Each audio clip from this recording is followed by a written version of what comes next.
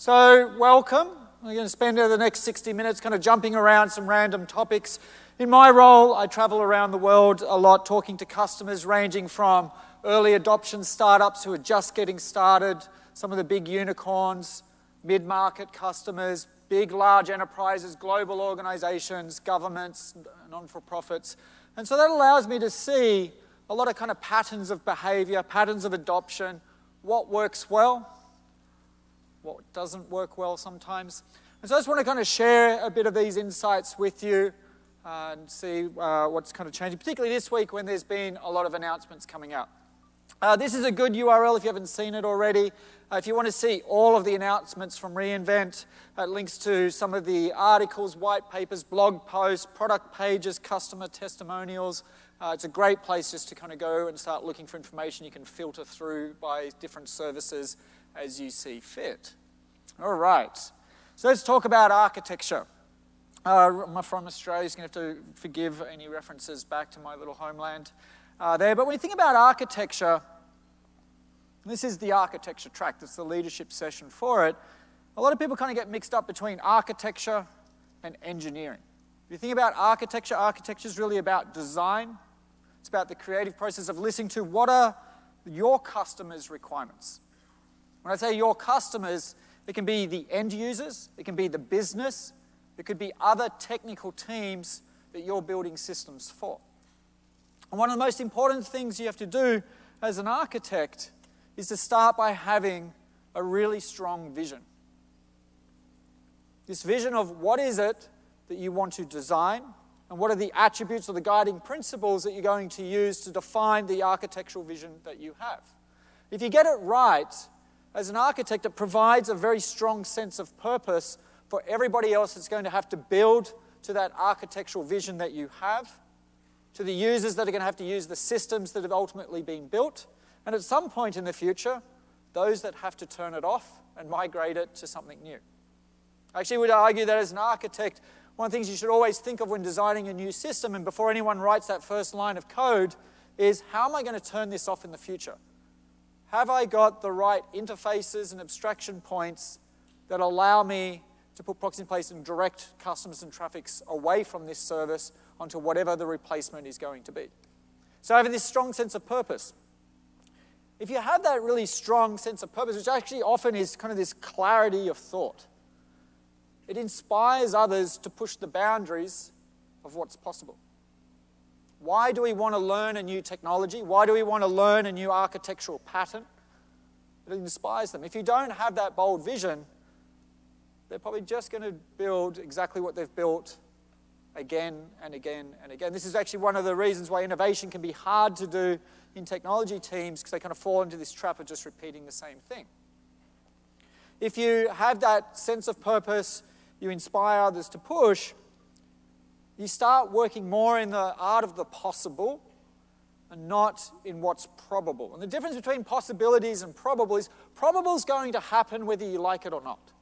It's kind of like, very evolutionary, slightly faster, maybe slightly more efficient, slightly cheaper. It's just like the next little point version upgrade of something. Possible, is we think it's possible, might not have done it yet, we're going to prove whether it is or not. And that's really where the breakthroughs come through, is when you shift from working in the world of probability into the world of possibility. When you start getting into the world of possibility, though, there is going to be failure. It's okay. I would argue, and I talk to technical leaders all the time, I love to ask them, particularly when there's a CXO conference, there's 20 people sitting around a room, and I'll ask them, hands up if you failed at something this year. And they all look at each other, and no one will put their hand up, and they all kind of smile and think, yeah, that's good, we're doing a good job. The reality is, if you're not failing, you're not trying hard enough. You should be pushing the boundaries of what's possible, find where that edge is, and then you back off a little bit. Back off, and that's where you want to be. Through failure, you learn a lot as you go through this.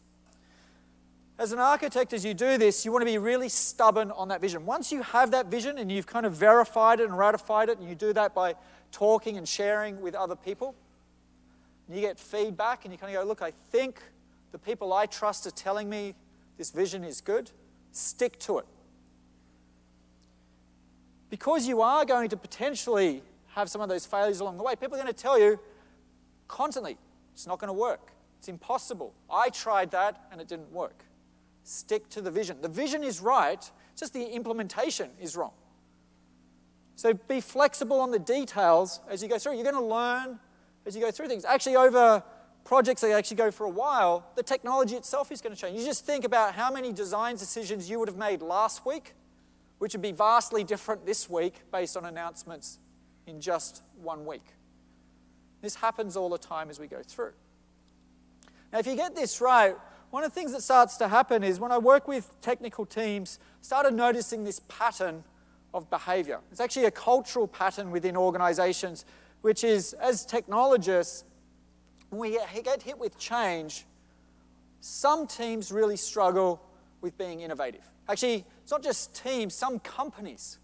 They'll talk the talk. We want to be highly innovative. We want to disrupt, and nothing happens. And what actually happens when I go into those organizations and sit with the teams is I find that in the meetings, all of their conversation is all focusing on what they're going to lose. We've had this system for 10 years. We know how it works. We have skills, we have experience, we have process. It works, it's stable. I don't want to lose that. I might lose my role in the team. I'm the subject matter expert for this. I will not be the subject matter expert if you change the technology. You hear this language a lot. I'd hate to tell you, but your companies, unless you're really in kind of maybe risk, they're not really paying you to come up with reasons not to do things. They're paying you to be creative and work out where are the risks and gaps and then how you're going to get around them. When I compare that and contrast it to teams that are highly innovative, what tends to happen is it kind of flicks around a little bit, and these teams are focusing on what they're going to gain. Now, you've got to be careful. I'm not saying to ignore what you're going to lose, because you have to be aware of it and you have to have plans for it. But you want to spend more time focusing on what you're going to gain than what you're going to lose as you go through. Now, those of you in the room who are in leadership positions, you are the best person to actually shift this around. If you're in a meeting and you hear that language where everyone for the last 30 minutes has just been coming up with every reason why you can't do this, time out. Stop and actually be really clear and say, hey, for the next 15 or 20 minutes, I want us just to talk about what the opportunities are going to be, what the positive things are going to be. I don't want to hear the reasons we can't do. And you'd be surprised just by doing that and making that conscious decision to shift that conversation. It'll be really awkward, to be honest with you, for the first 5 minutes. There might be deathly silence in the room. But eventually someone will start. And once they start, the others will start jumping in on top of that. And before you know it, you've shifted that entire focus and the context of how people are looking at change pretty quickly. All right, let's talk about predictability. When I think about architecture, and one of the goals when I design systems within AWS and with customers, the one thing I'm really actually trying to achieve is that that system has to be predictable in how it behaves under any scenario. How is it going to behave when it's working well? It's pretty easy. Hopefully it's doing what it's meant to do. How is it going to behave if it becomes overloaded? How is it going to behave if it becomes, something fails in it? There's an error that occurs. And by thinking through each one of those scenarios, if I can't predict how the system is going to behave, I don't have a good architecture. This sometimes means the simplest way to actually make a system predictable is that one of the hardest things to design around is partial failure. It's kind of thinking there's 3 possible states for a service often. It's fully working, it's completely broken. Both of those are easy to deal with. How many of you dealt with a system that's failing 5-10% of the time, and you spend a lot of time troubleshooting it, trying to work out what's happening, hours and hours. Meanwhile, everything else around that system is also having partial failure. And your customers using those services that are in partial failure have a bad time. So one of the ways to drive predictability is that if something is having partial failure, sometimes just to deliberately shift it and push it to complete failure.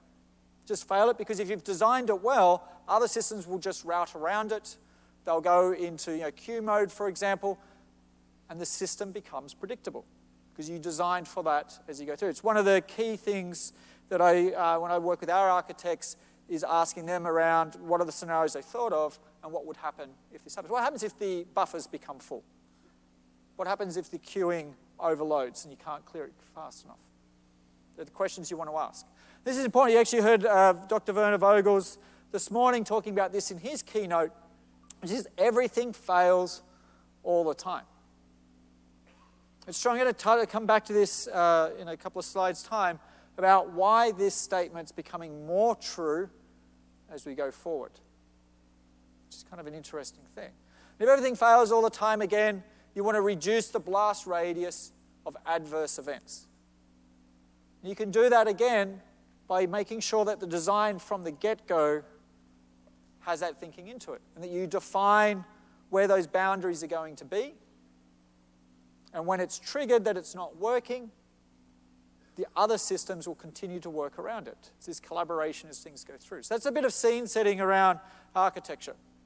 Let's talk about workloads of tomorrow.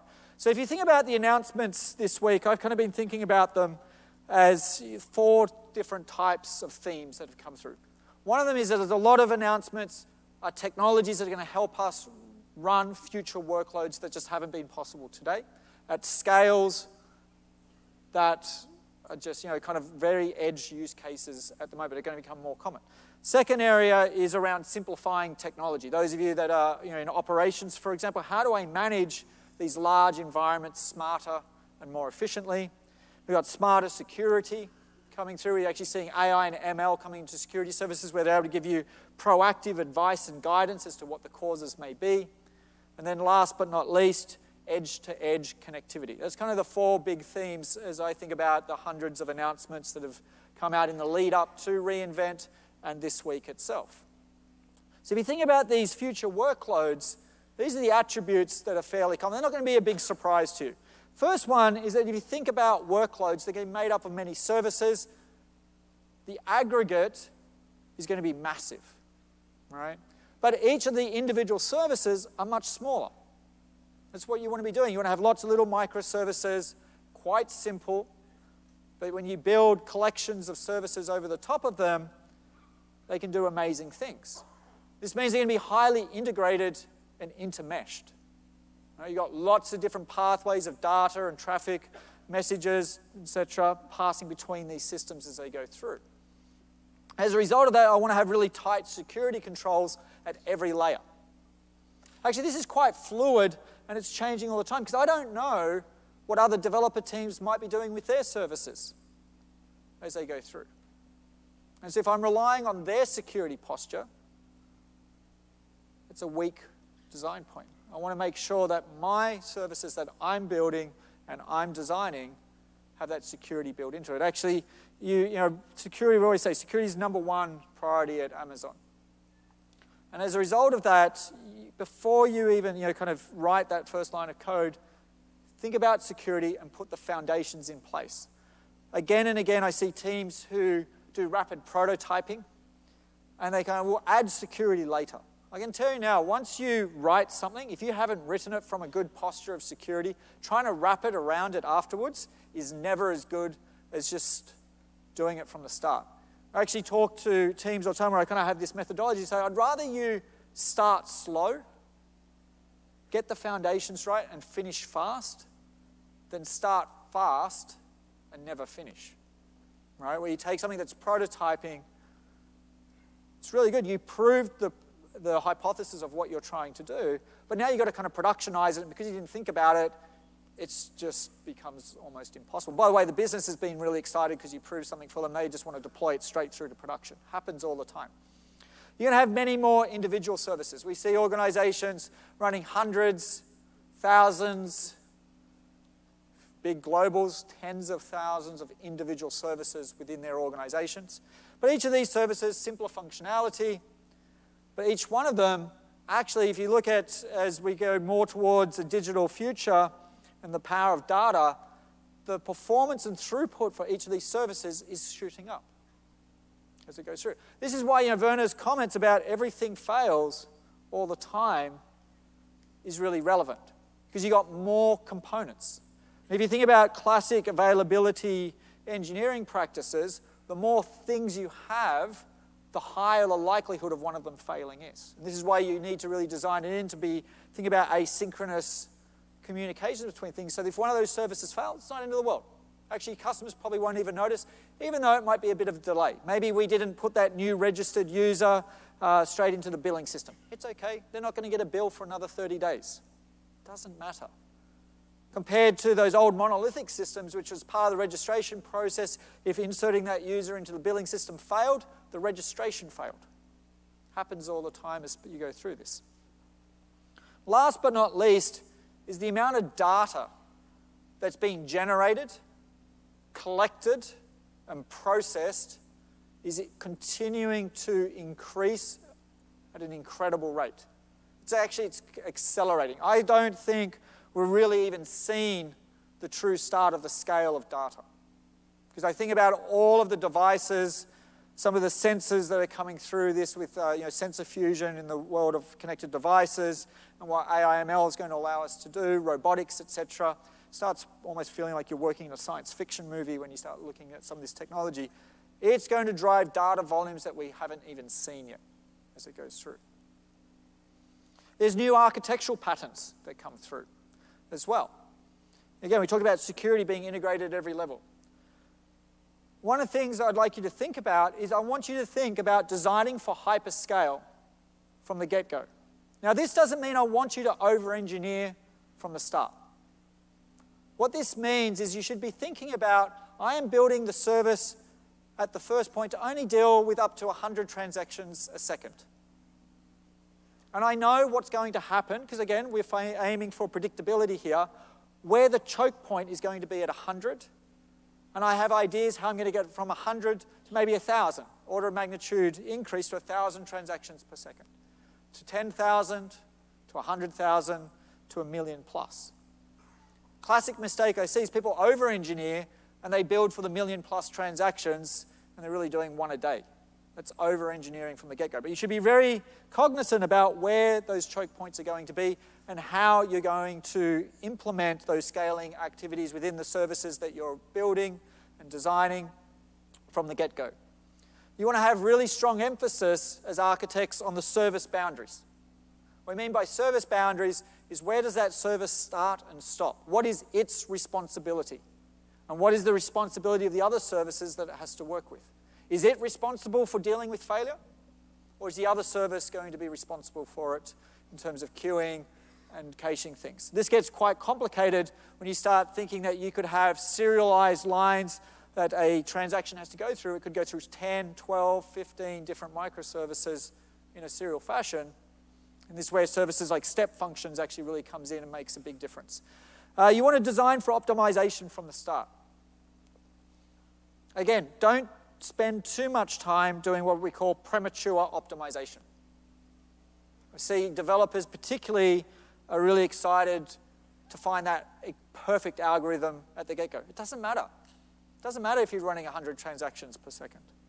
It matters when you start getting up into tens of thousands and above. That's where you can start optimizing. By the way, when you're optimizing at that latter point, you have more data telling you where the hotspots are. This is where things like CodeGuru and X-Ray really come into play, is they give you signals where those slow spots are as they come through. Another fascinating area here is that the lifespan of these services is actually pretty short.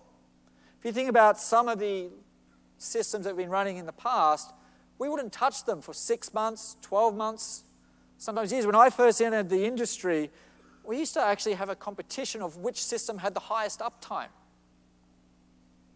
Some of them would be 365 plus days long. And we were proud of that. You compare that to where we are now, and it's actually about how quickly can I bring features and changes to it. Actually, it's maybe sometimes quicker just to rewrite that entire service. Or the transactional load is required, I'm going to shift it to a different technology stack as I go through. Or there's more optimal and efficient ways that I can take dramatic amounts of cost out by flicking across. So things like version control of your designs becomes really key. We see increasing use of smart container platforms. It's a really nice way to package things up. If you do this right, you have continuous removal of technical debt. I think technical debt, it's an overloaded term sometimes. my definition of technical debt is it's not old systems. I can tell you now, I've been to startups that are months old. They have services that are weeks old. And they have incredible technical debt. Because the definition of technical debt, I think, is it's technical decisions that hold you back from future innovation. There are plenty of old systems that are actually architected incredibly well, have good APIs around them, greatly defined service boundaries. They're not holding an organization back from innovating. That's not technical debt. It doesn't matter if it's a 10-year-old system. If it's not holding you back from what you want to do in the future, it's good. If you write a brand new whiz-bang container-based microservices with serverless and all the buzzwords in the world, if you get the design wrong, it's significant technical debt. You want to remove data silos from storage devices. Again, this volume and increase of data is causing situations where so much data, it really doesn't fit into any system anymore. Actually, I lie. There's only really one system that does store it. That's S3. But it's too big to fit in any other type of database service. And so you're starting to see isolation of data. I've got some within RDS, might have some in Redshift, I might have some in third-party database services, I might have some on-premise, I've got a lot of it in S3, and I have to deal with it in separate ways. Actually, this adds complexity of layers where ETL, for example, extract, transform, and load, you start doing all types of crazy things over the top of that to start managing it.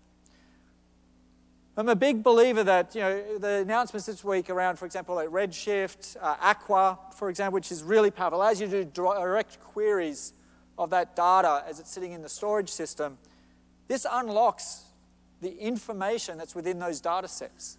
And that unlocking the information drives innovation. It allows organizations to ask questions, understand what is happening in their business, understand what their consumers, their customers are doing with their services, and actually drives innovation. You want to unlock the power of these data sets. The other thing that I think a lot about is you want to leverage the right compute style.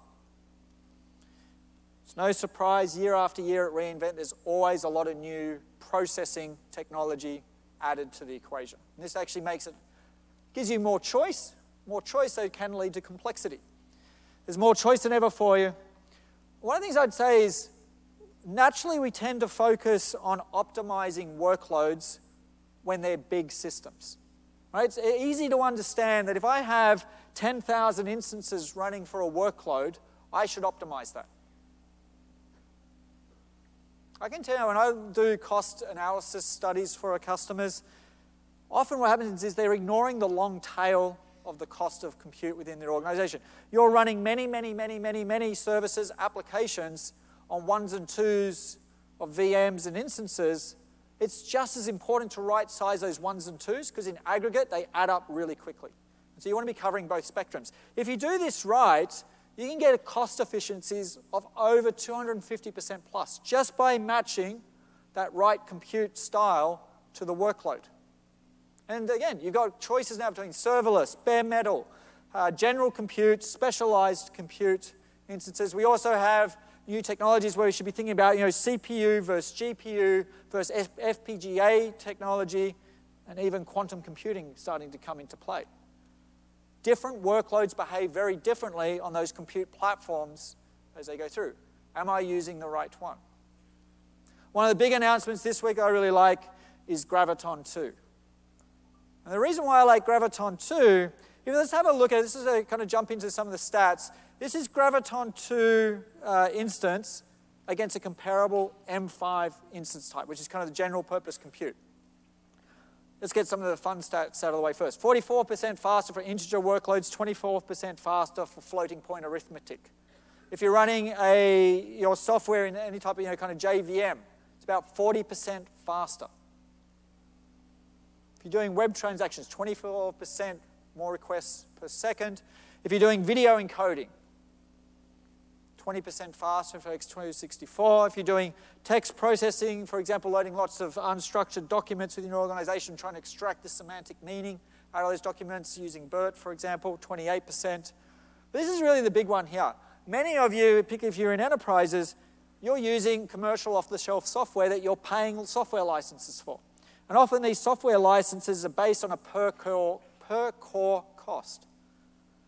Just by switching to Graviton, the performance per core allows you, in many instances, to halve the licensing costs because you just got greater performance per core coming through. So this is a really easy way where we think about Graviton. It's more than just raw performance speeds. Think about it in terms of what it can do to licensing costs as well. So if you take this into consideration, you start seeing this new pattern occurring, which is I've got all these new compute styles, different instance families, different technologies that I can use. I see organizations that are really good at driving optimization. They're actually never stop migrating their compute. They're always experimenting with it, trying to look at what is the best bang for buck for their workloads. AWS infrastructure is constantly changing, but so is their workloads in terms of the software designs they use, but as well as the throughput going through them. Don't be static with your designs. Again, this comes back to why I think that workload versioning lifespan is getting shorter and shorter, because if you're constantly migrating this all the time. But what can we do to help you if you're moving things all the time? One of them, reserved instances was a great way to save money, but in some ways, they locked you in. So savings plans, which we announced in November before reInvent, is a way to give greater levels of flexibility while still providing savings. So it gives you another option between pure on-demand or Spot, if you really like using Spot, and reserved instances. This kind of sits in between the two. The other one I really like is AWS Compute Optimizer. So this is a tool that allows you to, it kind of uses AI/ML behind the scenes and looks at the actual usage characteristics of your workloads on the compute infrastructure that's running in AWS. And it will model that and then provide recommendations to you in where you can optimize. It also goes a step further though, because it's not just about optimizing your EC2 usage, it also recommends, are there opportunities for you to use auto-scaling techniques? Can you add and remove capacity based on variability? And this is important because I think for a lot of people who are just still getting started with kind of cloud-native technologies, this idea of dynamic workloads can be quite a scary topic. I mean, where do I set the thresholds? What happens if I get it wrong? How long is it going to start up? These tools make it easier by providing recommendations that allow you to get started and then start tweaking it from there. So Compute Optimizer is a very powerful tool. There's some rules of compute that I think of when from an architectural perspective. First thing is if you think about compute, compute is expensive, relatively expensive. And so I want to do expensive things once. So anything that's going to consume vast amounts of processing power, I'll do it once, and then I want to reuse the output of that expensive processing as many times as I possibly can. Yeah, this means caching. I'm always surprised when I do reviews of designs, particularly where there's performance problems. There's no caching happening. I mean, all of us know the importance of caching, but sometimes that caching is not where it really needs to be. And so again, this is where profiling can really come into play and help you understand where are those most heavy lifting of processing and is there an opportunity to cache. You'd be surprised if you make different design considerations about how, for example, information data is used, you can cache it, even if it's only got a cache lifetime of a second. If you're doing 1 million transactions a second, that's 1 million cache hits. Even though it gets refreshed every single second. It makes a big difference as things go through. The other thing to always remember is memory is cheaper and faster than CPU every time. If you want to drive cost efficiency down, leverage the memory as much as you can, the CPU as least as you can, within the constraints of what your requirements are for processing and design. All right, let's talk about quantum computing for a bit. Anyone excited about quantum computing? Yeah, it's going to be fun. It's rapidly evolving. There's been a lot of talk about quantum computing for a couple of decades now, but really the reality is starting to hit. You saw in November we actually made changes to key management service where for transport layer security TLS we introduced 2 new ciphers or handshake protocols that allow you to have start testing quantum-proof handshakes. Why? Because we think that quantum computing is not that far away from being able to solve some of the mathematical problems. One of them is linked to encryption keys in symmetric key handshakes, for example. This is important because when you think about quantum computing, there are certain workloads that quantum computing is going to be orders of magnitude faster at. There's actually mathematical problems and optimization algorithms that are impossible to do on classical computing within our lifespans, actually within the lifespan of our sun, and some of them even within the lifespan of the universe. You don't want to wait for that. It's not going to be the panacea, though. It's not going to work for all workloads. The best way to think about how quantum computing is architecturally going to help you is, what problems do I have that have a small number of inputs and a small number of outputs, but infinite variability between the two? That's where quantum computing really comes in. Optimization algorithms, for example, packing problems, route finding, weather, molecular science, for example. These are going to be the hot areas for where quantum computing comes in. One of the challenges with quantum computing is there's no defined solved solution for what the winning solution is going to be. There are lots of different approaches here: quantum dot technology, quantum annealing, ion trap hardware, macro qubits, for example, as things go through. What this means, it's really hard to test for applications of where quantum computing may happen. What this means for you as kind of architects is a couple of things.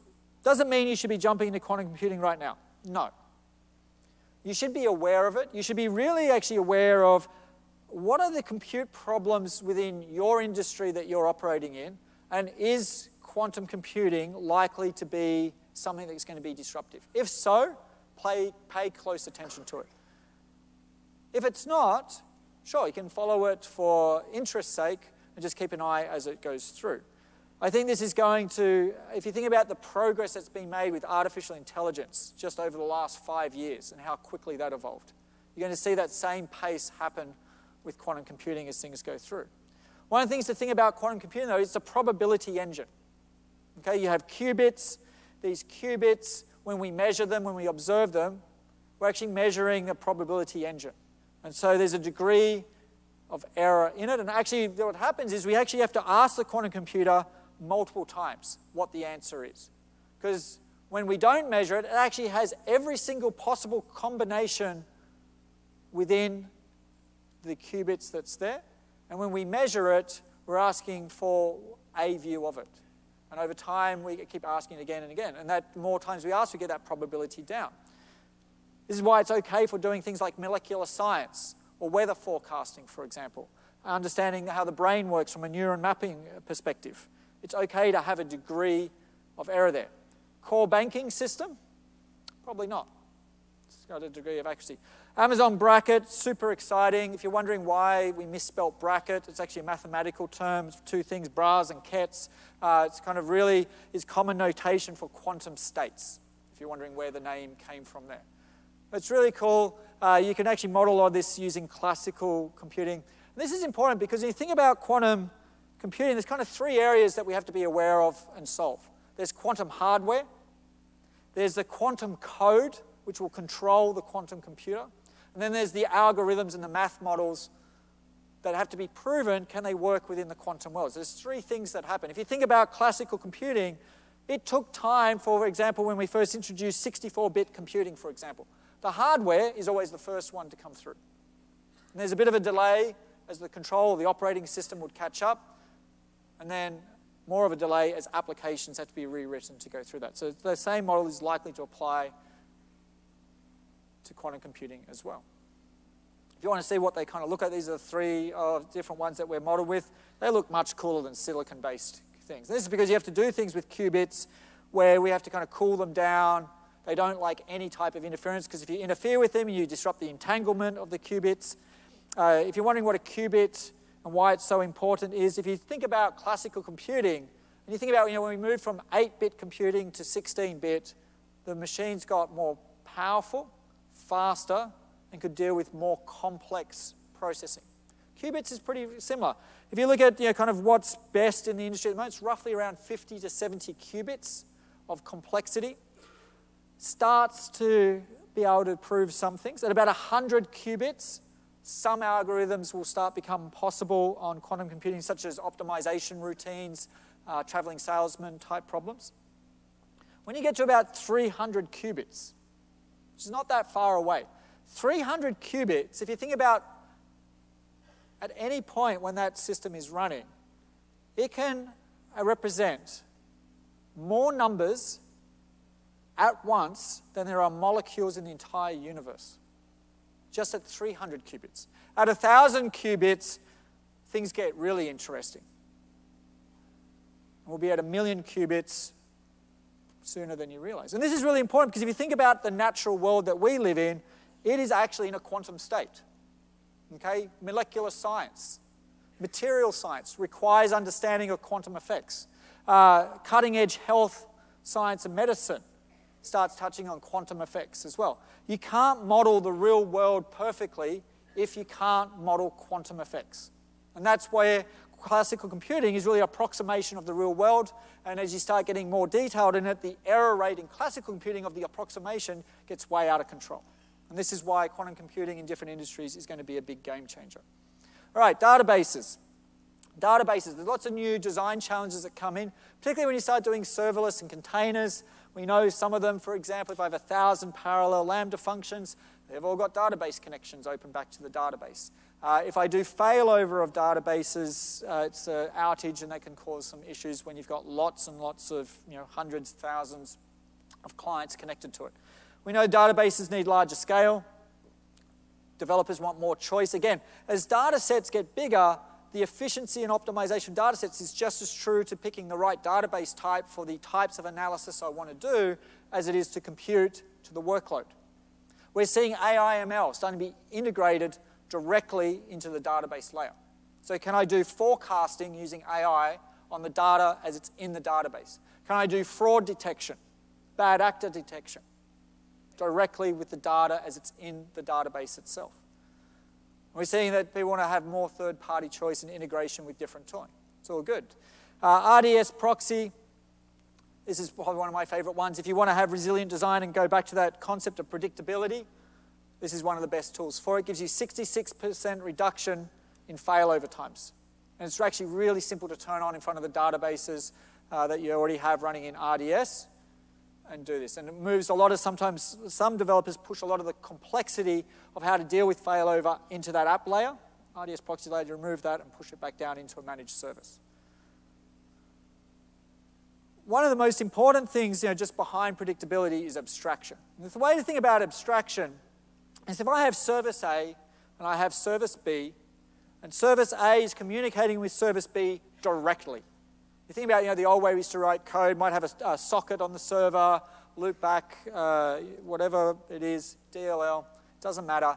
They're directly linked. If I change service A, I probably have to recompile service B. If I change the feature set of service A, I probably have to add it to service B.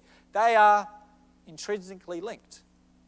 That's bad from a design perspective. I want to put an abstraction layer between the two so that I can modify service A and I can change whatever I want. As long as I don't change that abstraction definition, I don't need to touch service B or C or D or E that is talking to it. This is why abstraction, and abstraction, API, great abstraction layer, one of the best. Service-oriented architectural design, it's all about abstraction. But where things go wrong sometimes is where as architects, we put too much abstraction in. And it really is a balancing act. What's the minimal amount of abstraction that gives me the most flexibility? A common mistake I see in organizations where they get a little too clever sometimes is they have service A, abstraction layer, abstraction layer, abstraction layer, abstraction layer, abstraction layer, service B. Have you ever tried troubleshooting what the hell is happening during an outage when you have that many abstraction layers? It's impossible. I see this mistake really being made a lot in the world of containers. Containers is new. They have many good elements, absolutely. But at the same time, there's a lot of new technologies and there's just a lot of fast-moving things. And I see sometimes there's too much complexity being added in there and that the savings they thought they were going to get don't materialize because it's got too much abstraction. So any chance you have to simplify the abstraction models within your services design, go for it. It will actually help stabilize the platform as you go through. AI/ML's a lot of change here. One of the things here, just from an architectural point of view, if you think about how we think about AI, there's the three stacks. There's the very bottom layer, which is the machine learning engineering model. This is for people who love getting nitty-gritty detail about CPU versus GPU architecture, TensorFlow versus MXNet. It's really good. At the opposite end, at the top, this is for developers who don't want to know anything about AI/ML. I just want to consume AI services where I get the benefits of image recognition, text to speech, for example, speech to text, comprehension, transcribing, translating services. I don't want to know how the model works. And in between is SageMaker. And this is for people who maybe want a little bit of both. I don't want to drop all the way in where I'm having to deal with machine learning frameworks. I've got data scientists, and I'm going to experiment. What we're seeing is SageMaker is really becoming a platform where there's a lot of new technology coming in. This is kind of the purple shading there, just shows where there's been significant new announcements and development here. And so this becomes important. If you think about your AI/ML architectural designs within your own companies, using SageMaker is a nice, safe place where you're going to see continued innovation happening here around driving it and making it easier. For example, things like running experiments and being able to measure it and interact with it, or monitor things like model drift over time. Again, because your models aren't static, your consumer behavior is going to change over time. How do I know when it's the right time to retrain the model and redeploy it? This is where Model Monitor comes into play. So about security quickly. Again, in Werner's keynote, you heard him talking about enclaves. Nitro is a big part of our infrastructure, but we've had virtual machines for many years now, EC2, VMware, Firecracker for micro VMs, containerization through ECS, EKS, Fargate, for example. You have serverless technologies, and you have enclaves, AWS Nitro system. Why this is really important is really, it'll be coming soon, but if you're in a highly regulated industry, there is so much pressure from the regulators where they're trying to remove as much risk as they can. And one of the challenges, while everyone is actually being very good in the industry around encrypting data, there is a point where on the server, I have to unencrypt that data, process it, and give it back. And if I have a bad actor with admin privileges, there's an opportunity there that they could potentially intercept that data. Whereas enclaves, for example, I can take that encrypted data, pass it to the enclave with the key, it will process it there, and it doesn't matter, even if I have root admin rights on that server, I can't see what's happening. Really important when it comes to regulated workloads in financial services industry, healthcare, life sciences, and many other industries as well. There's patterns around insights. A big fan of the more telemetry data you have, the better you can not only operate a system, but the better you can design it for its future needs as you go through. From a security point of view, AWS Detective, for example, allows you to see root cause of security findings and suspicious activities. And it integrates well with like GuardDuty and Control Tower, for example, as well. There's lots of services here that allow you to work together. CloudTrail Insights. I like this one because, again, it's the default location for a lot of the logs and metrics that's coming out of your AWS resources, and there's patterns that it can pick up. For example, are there spikes in resources? Are we seeing inappropriate IAM activity? Or more importantly, are there actually gaps in maintenance activity? We've seen that nobody has maintained this service for quite a period of time. So being able to get reports from this and gain those insights that point you in the right direction to dig deeper and find out what the cause might be, it's going to be a great time saver. Again, particularly as the number of services that we're running is going to go up dramatically. It's going to get actually harder and harder to work out which ones to focus on when you have hundreds and thousands of them out there. This is a big one as well, IAM Access Analyzer. Just continually being able to monitor and analyze permission structure. Those of you that are doing security well, I don't have to tell you, it gets really complex really quickly, managing all the different profiles that you have, the postures and the policies linked to that, and all the variations in between. So IAM Access Analyzer is a great tool to help simplify this as well. All right, let's talk about S3 for a little bit. S3 continues to be the #1 object store when it comes to cloud. It is really a foundational piece of so much. It started off from its humble beginnings as just being a public data store, often for image data and kind of for websites, to now it's being used for data lakes by enterprises. What this means is the enterprise usage pattern is actually vastly different when it comes to S3. They have hundreds, if not thousands, of different applications in their organization with thousands of users trying to access this data in S3. But they want to restrict access to those data sets per app or per user. And in the current model, you kind of really only have it linked down to kind of a bucket policy, maybe objects. Common practice is to actually replicate that set of data multiple times. So I might have different versions of it, maybe with different amounts of information. It might have personal identifiable information stripped out, may have financial information stripped out of it, so that different parts of the organization is. But if you think about that data is getting more and more, it becomes more costly to replicate it. Costing not just money, but time. If you're trying to replicate tens of petabytes of information, unfortunately, it takes a bit of time to copy it around. One of the things that happens here that's one of the announcements this week, which is really kind of important, is the Amazon S3 access points. This is the ability for you to define different contexts to the data you store in S3. This is far bigger than just being useful for data lakes. I actually believe that part of our well-architected initiative, this will become best practice very quickly. For example, you could have an access point for data for read operations and a separate access point just for write. And just by doing that, you've completely split out the context and the policies that you have for those different operations completely, instead of trying to mix them together within the same policy on the one bucket. All right, edge-to-edge connectivity. A lot of the innovations that you see, particularly this week, if you think, those of you who've been coming to reInvent for a while, if you think back to some of the big announcements over the years, when they're announced, they don't sound that big. But a couple of years later, you realize that they are at the core of just about everything we do. Lambda, for example, when it was released, a lot of people were like, function as a code, sure, it might be a good edge case. But it's actually now used by so many services and so many different design patterns, a way of integrating things together. And this week, you're seeing a lot of this coming through as well. This is happening because we're living in a world of connected everything. There's been a lot of hype around IoT, the Internet of Things. I can tell you from what I see with customers, there was the hype, then it kind of dropped off a little bit. It's actually growing massively now.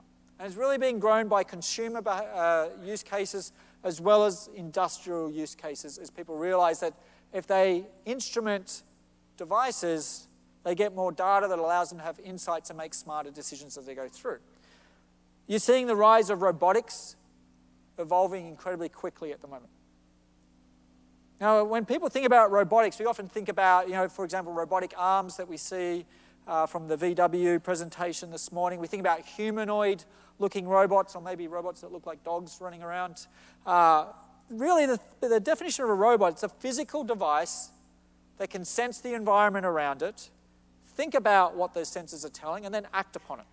That's really kind of the simplest definition of a robot there is. Your dishwasher is a robot. Your washing machine, robot. Your cars are becoming robots. This is why robotics is evolving really quickly. And as this evolves, these connected devices, they're generating incredible amounts of data volume. Actually, a lot of the sensors are vision-based. They're using computer vision. Why? It's no surprise, our most powerful sense is vision. It's the densest source of information there is. And it's becoming so cheap to add vision to devices. And so you think about automated cars, for example, which are going to autonomous vehicles. There's lots of cool technology like LiDAR and ultrasonics, etc. they can use. Well, they just put cameras on it and interpret what the cameras are seeing and let it drive like that, because us humans will be doing it okay with just 2 eyes. As this volume increases, it's not just about the volume of data.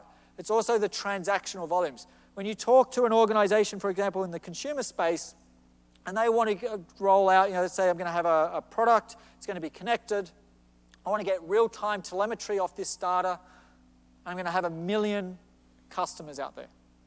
That's 1 million transactions per second right there. Actually, it could be more than that because the devices might not be connected all the time, and when they connect, they're going to do a batch upload, and you could have peaks to tens of millions of transactions per second. So you need to start thinking about how this design goes. It goes to that earlier point I made around the attributes of future workloads, is you have to be thinking about the hyperscale use cases of where these could happen. What are those edge scenarios? Because if you do, that leads to predictability. The other thing that's going to happen is the processing of this data is going to be spread everywhere. It's going to happen on the device itself, or it may not. I'll talk about that in a second. It may happen on the edge of the network, and it may happen centrally. Actually, it may happen in all locations doing different levels of processing and summarization as it goes through. Connectivity continues to be important from customers. It's just we want more forms of connectivity. We want more control of it. And we're seeing more use cases for global workloads, particularly around multicast routing, for example, secured remote sites through site-to-site VPN. So again, a lot of announcements here. I'm not going to go through all the networking ones. But I like this quote from David Brown, our VP of networking for Amazon EC2, which is the network should not slow things down, but rather promote innovation. If you ever tried doing multicast before, it's actually quite complex having that built in. Ingress routing, this is really important for many industries where, for example, as traffic comes into their VPC, they want to feed that through a third-party device to do security controls, for example. You now have the ability to actually force that through the device. I want to have inter-region peering. Really important if I'm starting to go beyond 5 nines of availability, for example. Accelerated site-to-site VPN. All right, let's talk about latency. We had Verizon in Andy Jassy's keynote. I just want to talk about latency for a second. Actually, when you think about cellular traffic, it actually started back in 1946 with kind of two-way radio, which was kind of for zero generation. 1979 was the first real analog packet-based mobile phone. 2G was 1991, which is where data first came in. 40 kilobits per second maximum. SMS, for example. 3G, 2001, 144 kilobits per second min. Big jump up here. We started to see waves of innovation of what we could do with mobile devices that were always connected. 4G came along in 2009, which offers around 100 megabits per second of capacity. This is where you saw the next wave of innovation occurring. I could start consuming streaming services directly on my mobile device. I could take video and share it with the world. The rise of kind of social media and what you could do with that, for example, was largely driven by advanced connectivity, faster connectivity at the edge. 5G is happening right now, 2019. It's kind of a, best way to think about it is it's 100 megabits plus. But it's more complex than that, because 5G is actually an incredibly complex standard. It's actually lots of different definitions around multiple spectrums.